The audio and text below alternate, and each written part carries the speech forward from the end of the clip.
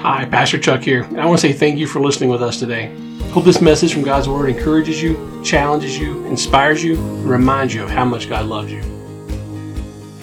You know, this is vacation season. I mean, June is when people start, the kids are out of school, so a lot of families will be, taking vacation right away. Even if it's not like a full week vacation, people start taking those weekends where they go to the lake or the river or things like that. And it's vacation season.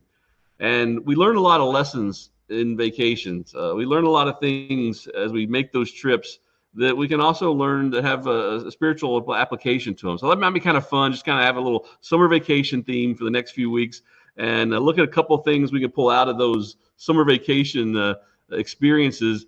And then we also see shown in Scripture and see what we can learn from them. So that's what our series is going to be this month, is just summer vacation. I think I subtitled it, The Things We Learn Along the Way. When you think about vacation, what are some of your favorite memories from vacation? Is it certain destinations you went to? Was it just certain things that happened? Maybe it was just the people that were there. The fact when you go on vacation, you're going with the people that are closest to you, and those memories are really special. But vacations carry a whole lot of different emotions with them. And some good, some bad. I mentioned that vacations carry a lot of emotions. They're not always good. Oftentimes we look back at vacation, remember things. We remember the good things, right? But if we stop and think, we also remember those times when brother and sister were fighting, when we were tired, we were hot, we were lost, whatever the situation was. It's a mix of good and bad. And I think vacations in that regard are kind of a microcosm of what life is like. We go through periods of time where life can be rough, life can be tough, challenging, not what we want it to be at the moment. And then things happen and good things come out of it, and we enjoy where we're at a different point. That's what vacation is, especially for a young child. That long drive, if you're going to Disneyland or to another theme park, can seem to take forever when you're young. Oh, are you there yet? How much longer? Are we going to stop and eat? I need something to listen to. I need something to do. I'm bored. All those comments, and it can take forever. But then when you get there, you forget all that. They see the roller coasters, they see the different rides, and it was all worth it. And so we'll kind of think about that as we get into this our scripture this morning. And our scripture today is going to be taken from Exodus chapter 16. We're going to read the first 16 verses. And they took their journey from Elim, and all the congregation of the children of Israel came into the wilderness of Sin, which is between Elim and Sinai, on the 15th day of the second month after their departing out of the land of Egypt. The congregation of the children of Israel murmured against Moses and Aaron in the wilderness. The children of Israel said unto them, Would to God we had died by the hand of the Lord in the land of Egypt, when we sat by the flesh pots, when we did eat bread to the full, for ye have brought us forth into this wilderness to kill this whole assembly with hunger. Then said the Lord unto Moses, Behold, I will rain bread from heaven for you, and the people shall go out and gather a certain rate every day, that I may prove them whether they will walk in my law or no. It shall come to pass that on the 6th day they shall prepare that which they bring in, and it shall be twice as much as they gather daily. And Moses and Aaron said unto all the children of Israel, At even then ye shall know that the Lord hath brought you out from the land of Egypt. In the morning then ye shall see the glory of the Lord, for that he heareth your murmurings against the Lord. And what are we, that ye murmur against us? And Moses said, This shall be, when the Lord shall give you in the evening flesh to eat, and in the morning bread to the full, for the Lord heareth your murmurings, which ye murmur against him. And what are we? Your murmurings are not against us, but against the Lord.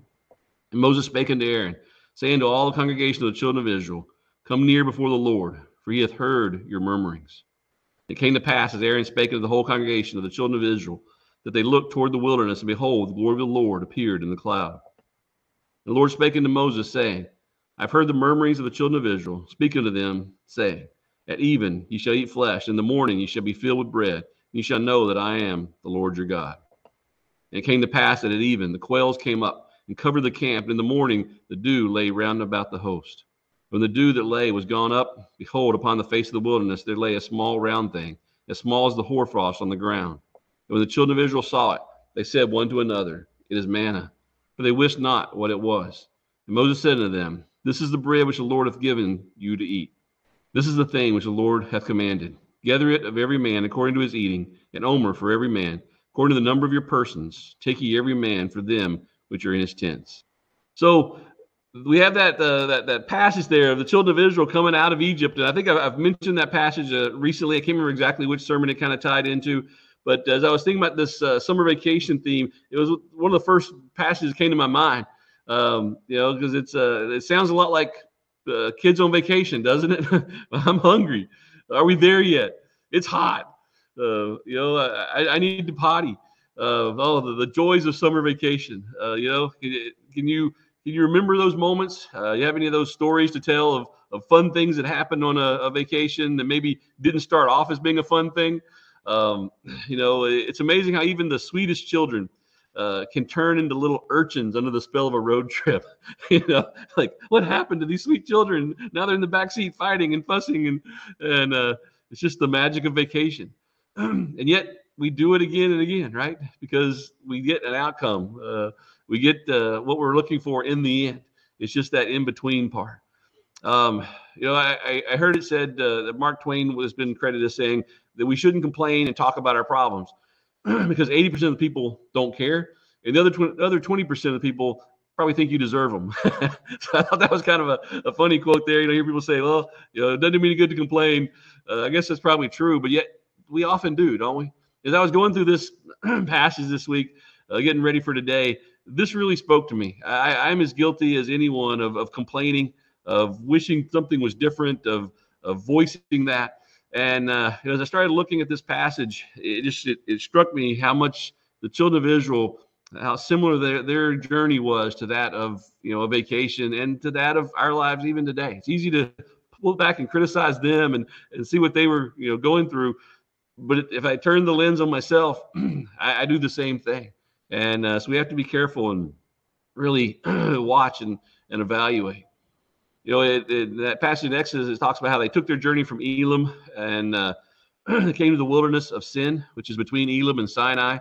And this is the 15th day of the second month after they left Egypt. So we're like 2.5 months away from bondage, from slavery. God has walked them out of slavery, and He's brought them into the wilderness.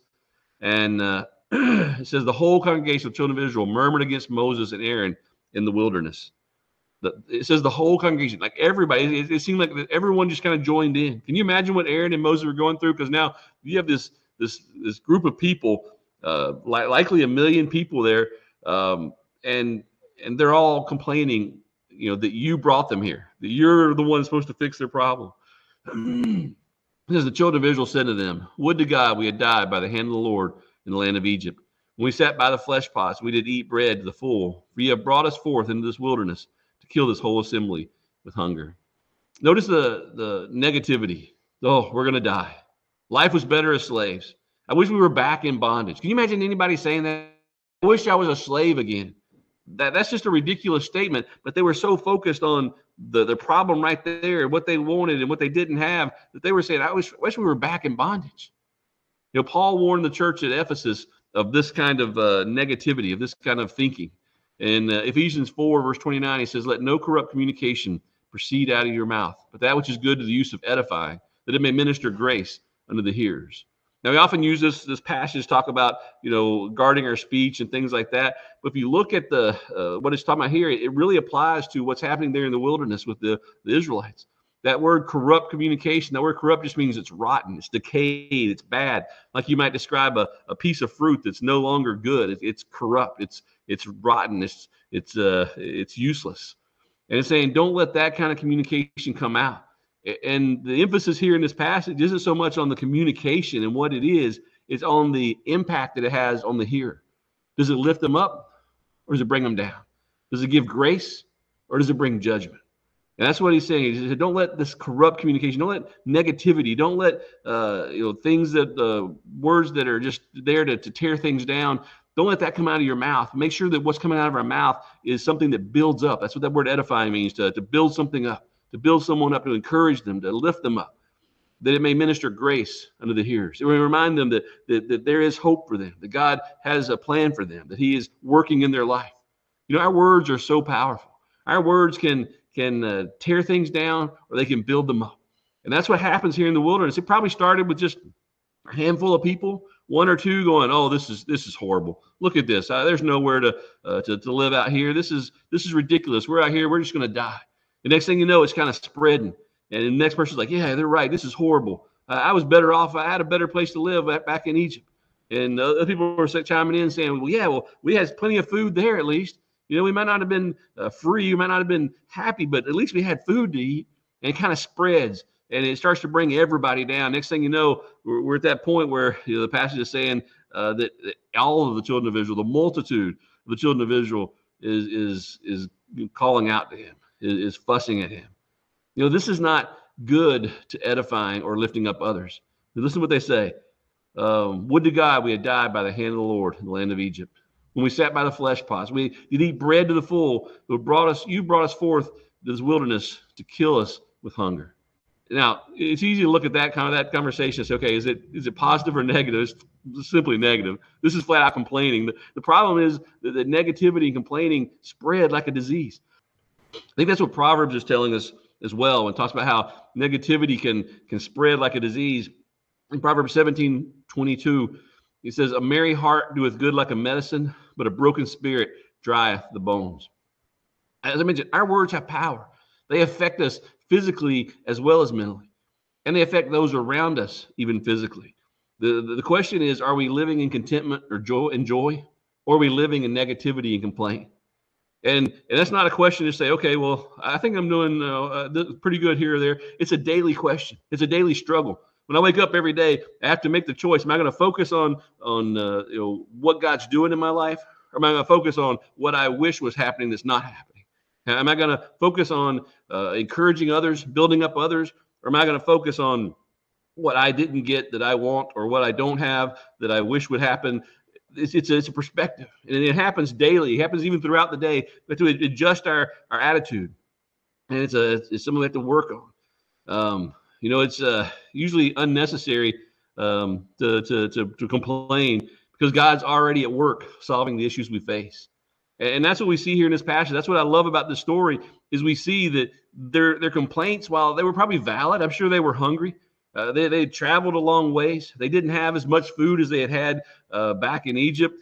They were having to adjust to a different lifestyle. I'm sure there were discomforts, but they blew it out of proportion. And they were just so focused on all these discomforts, they couldn't see what God was doing. But God already had a plan.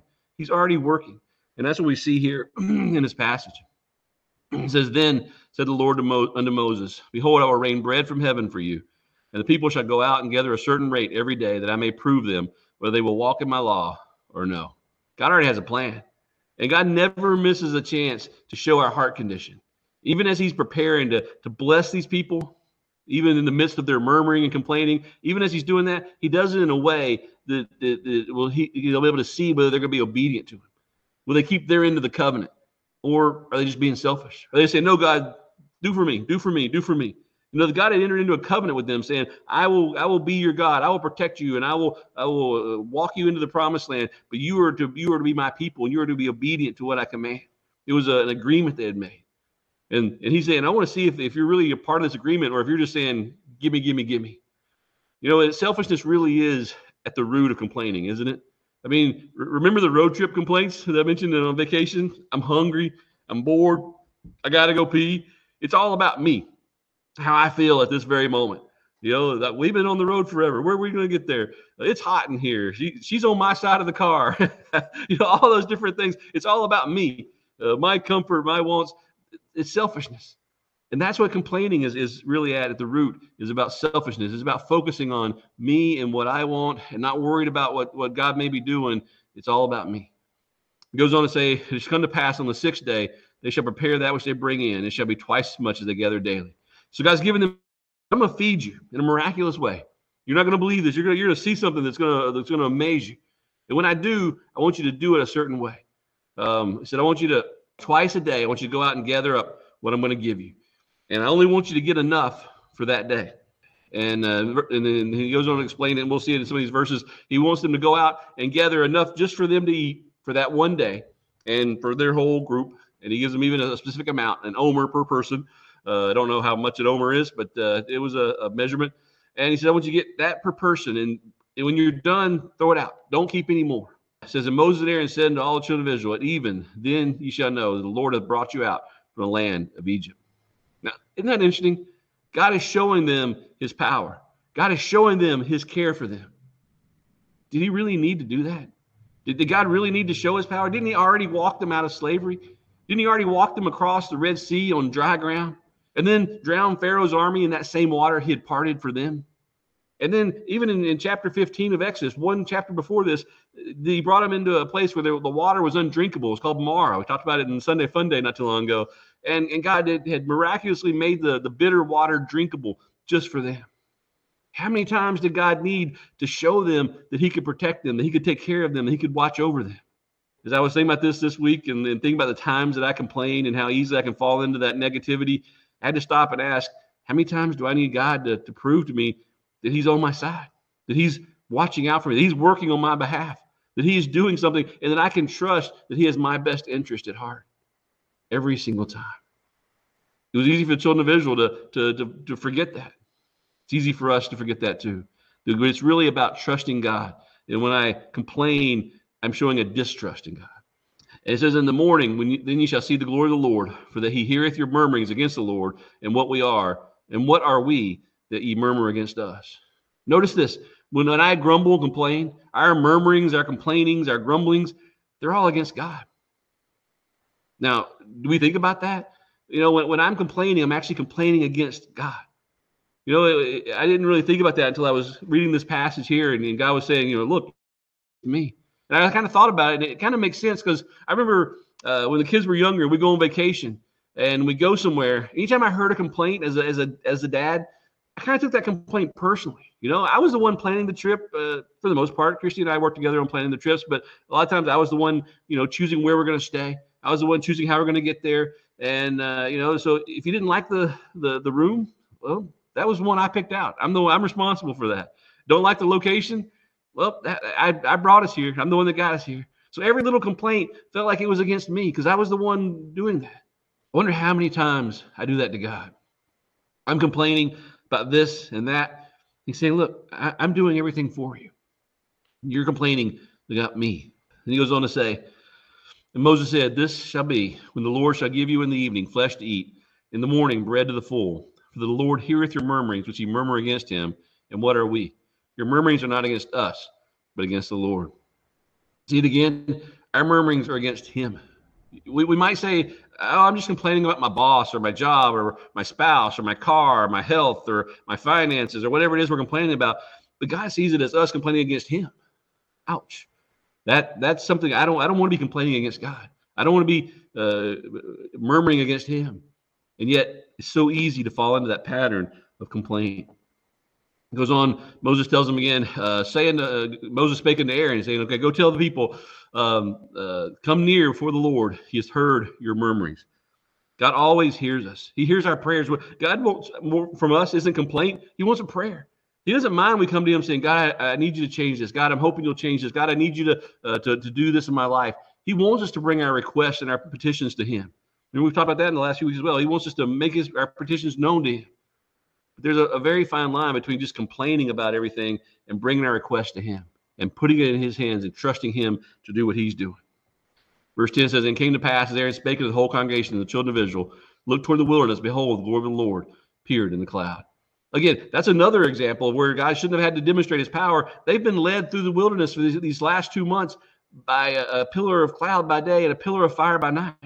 How much more visual evidence do you need that God is watching out for you than that? You know, I can turn that on myself.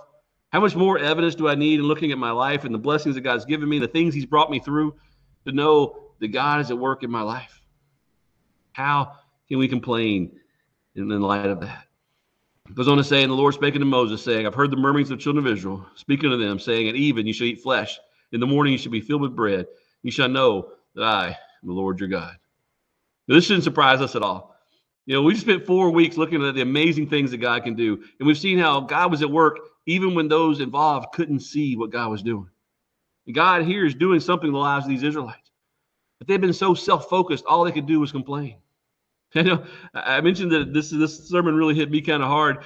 Even yesterday, this was after I had already gotten the sermon ready, and we were going. Christian and I were going somewhere up in the Hueytown area, somewhere we had never been before. So we put it into the Maps app and let it tell us where to go. And we were kind of in a hurry, so we didn't really look at it that closely. You should always read over the directions before you even take off, but we didn't do that.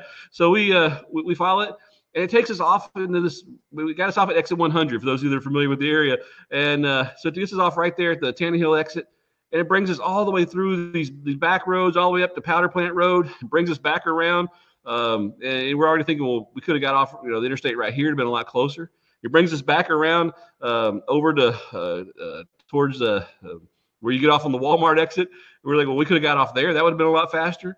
And then it takes us on up past Vision Land. And so we could have got off at that exit. That would have been a lot closer. And it keeps winding us through these roads. And it finally takes us over into Brook Lane, over into Hueytown, Allison Bonnet driving. Like, we could have got off at that exit. I mean, there's so many other ways this could have taken us. And I was complaining. I'm like, this is stupid. How in the world is this app taking me all these different places when there's multiple ways that would have been faster and easier to go? And I was really complaining. I was just kind of frustrated that this thing had taken us so far out of the way, getting us there. And as we came back, as we got through where we were going, we were headed back towards the house. We're making a few other stops, but headed towards the house. We got back on the interstate, and the interstate was just stopped. The other side of the road, northbound traffic. We were going southbound at this time, and it was just lined up from exit to exit. And we realized that apparently the point we were putting that in, that accident had already happened. Traffic was already stopping, and it had rerouted us around traffic. Here I was. God was helping me out. He was getting me where I needed to be, but I couldn't see that. I could only complain about the detour and about how this was taking me so far out of the way and how much time I'd wasted by going this extra distance. I didn't even know that had I gone the other way, I might not have ever even gotten to where I wanted to go in time. I wouldn't have made it. I'd have been sitting there for hours. God was watching out for me, but I couldn't see it.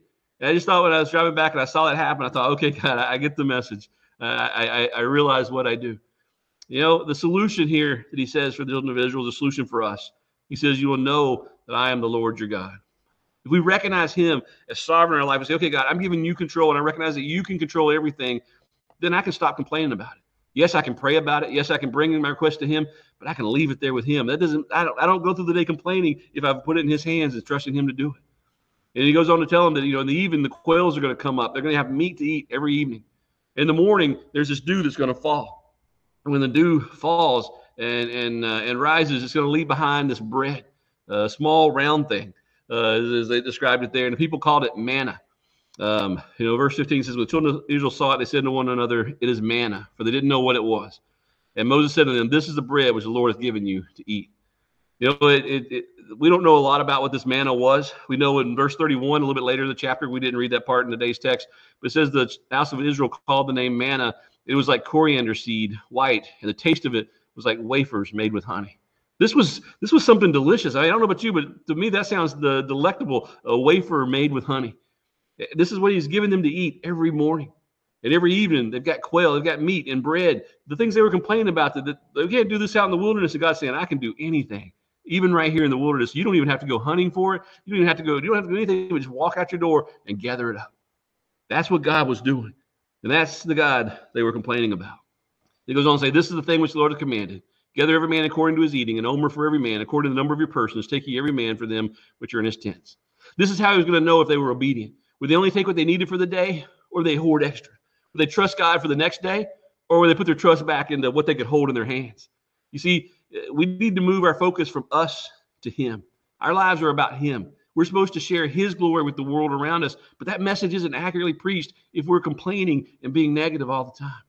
Colossians 3, Paul writes, and whatsoever ye do, do it heartily as unto the Lord and not unto men.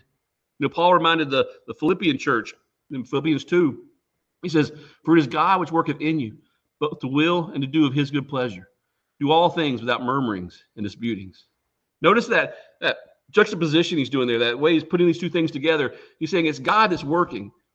Therefore, we shouldn't be complaining and arguing and fighting. What are most arguments and fights about? It's about comparison. It's about selfishness, putting me first, getting my way. being treated how I think I need to be treated. It's all about me. That's what the fussing and fighting and the murmurings and disputings are all about. He says that's the opposite of what we were doing. God is the one working in us to do his good, to bring him glory and to bring him honor. God's at work in your life. Even if that life isn't perfect by your standard or compared to those around you, he's at work. And that is our highest honor, to have God work in us and through us. Like what David says in Psalm 144, he's describing what it looks like when God blesses us, when God is taking care of us. He goes on to say in verse 12 of Psalm 144, that our sons may be as plants grown up in their youth, that our daughters may be as cornerstones, polished after the similitude of a palace, that our garners may be full, affording all manner of store, that our sheep may bring forth thousands and 10,000s in our streets. He's describing this is what it would look like if God's blessing us, if we're letting him lead and we're letting him do things. This is the kind of blessings God can do. He goes on to say that our oxen may be strong to labor, that there be no breaking in nor going out, that there be no complaining in our streets. Don't you find that interesting? He included that aspect of this is what our community could look like if we were truly trusting God. We wouldn't be out there complaining and griping, because we would be focused on all the things God's given us. He goes on to say, happy is the people that in such a case, yea, happy is that people whose God is the Lord. Want to be happy instead of complaining? Want to be happy instead of grumbling? Want to overcome negativity? Make God the Lord of your life again. Just hand it back to him, surrender to him, trust him through everything. 1 Thessalonians 5:18 says, in everything give thanks, for this is the will of God in Christ Jesus concerning you. What he wants from us is gratitude, thankfulness. Thank you, God, for what you've done in my life today, what you've done in my life in the past. We're focused on what he's done, and knowing that that leads to what he can do makes me not have to complain about what is happening right now. You know, we don't need all the answers. We don't need to know how God's going to meet our needs. We simply need to trust him and obey. And just like that family vacation, you know, usually eventually gives away to some fun, or at the very least, some funny memories. The things we go through that tempt us to complain, we can simply turn into something that God's doing. Those are the moments that can wow us later on. When we're going through those tough times and we come out of the other side and say, oh, look what God was doing. Look how God did that. We see those amazing things. We can look back at what God has done. Why don't we just skip the whole complaining part and wait for God to show us what he's doing? Hope everyone has a wonderful week. I hope it's a week where you can really reflect on how am I doing every single day in regards to my attitude. Am I complaining? Am I the child in the back seat going, I gotta get something to eat. I'm hungry. I'm hot. I'm bored. Are we there yet? And just kind of blasting God with all these complaints? Or are we trusting him? Say, you know what? God is my God. And I can be happy to know that whatever I face, he's going to address. That whatever I go through, he's going to work it out for his glory and for my best interest. That's the God we serve.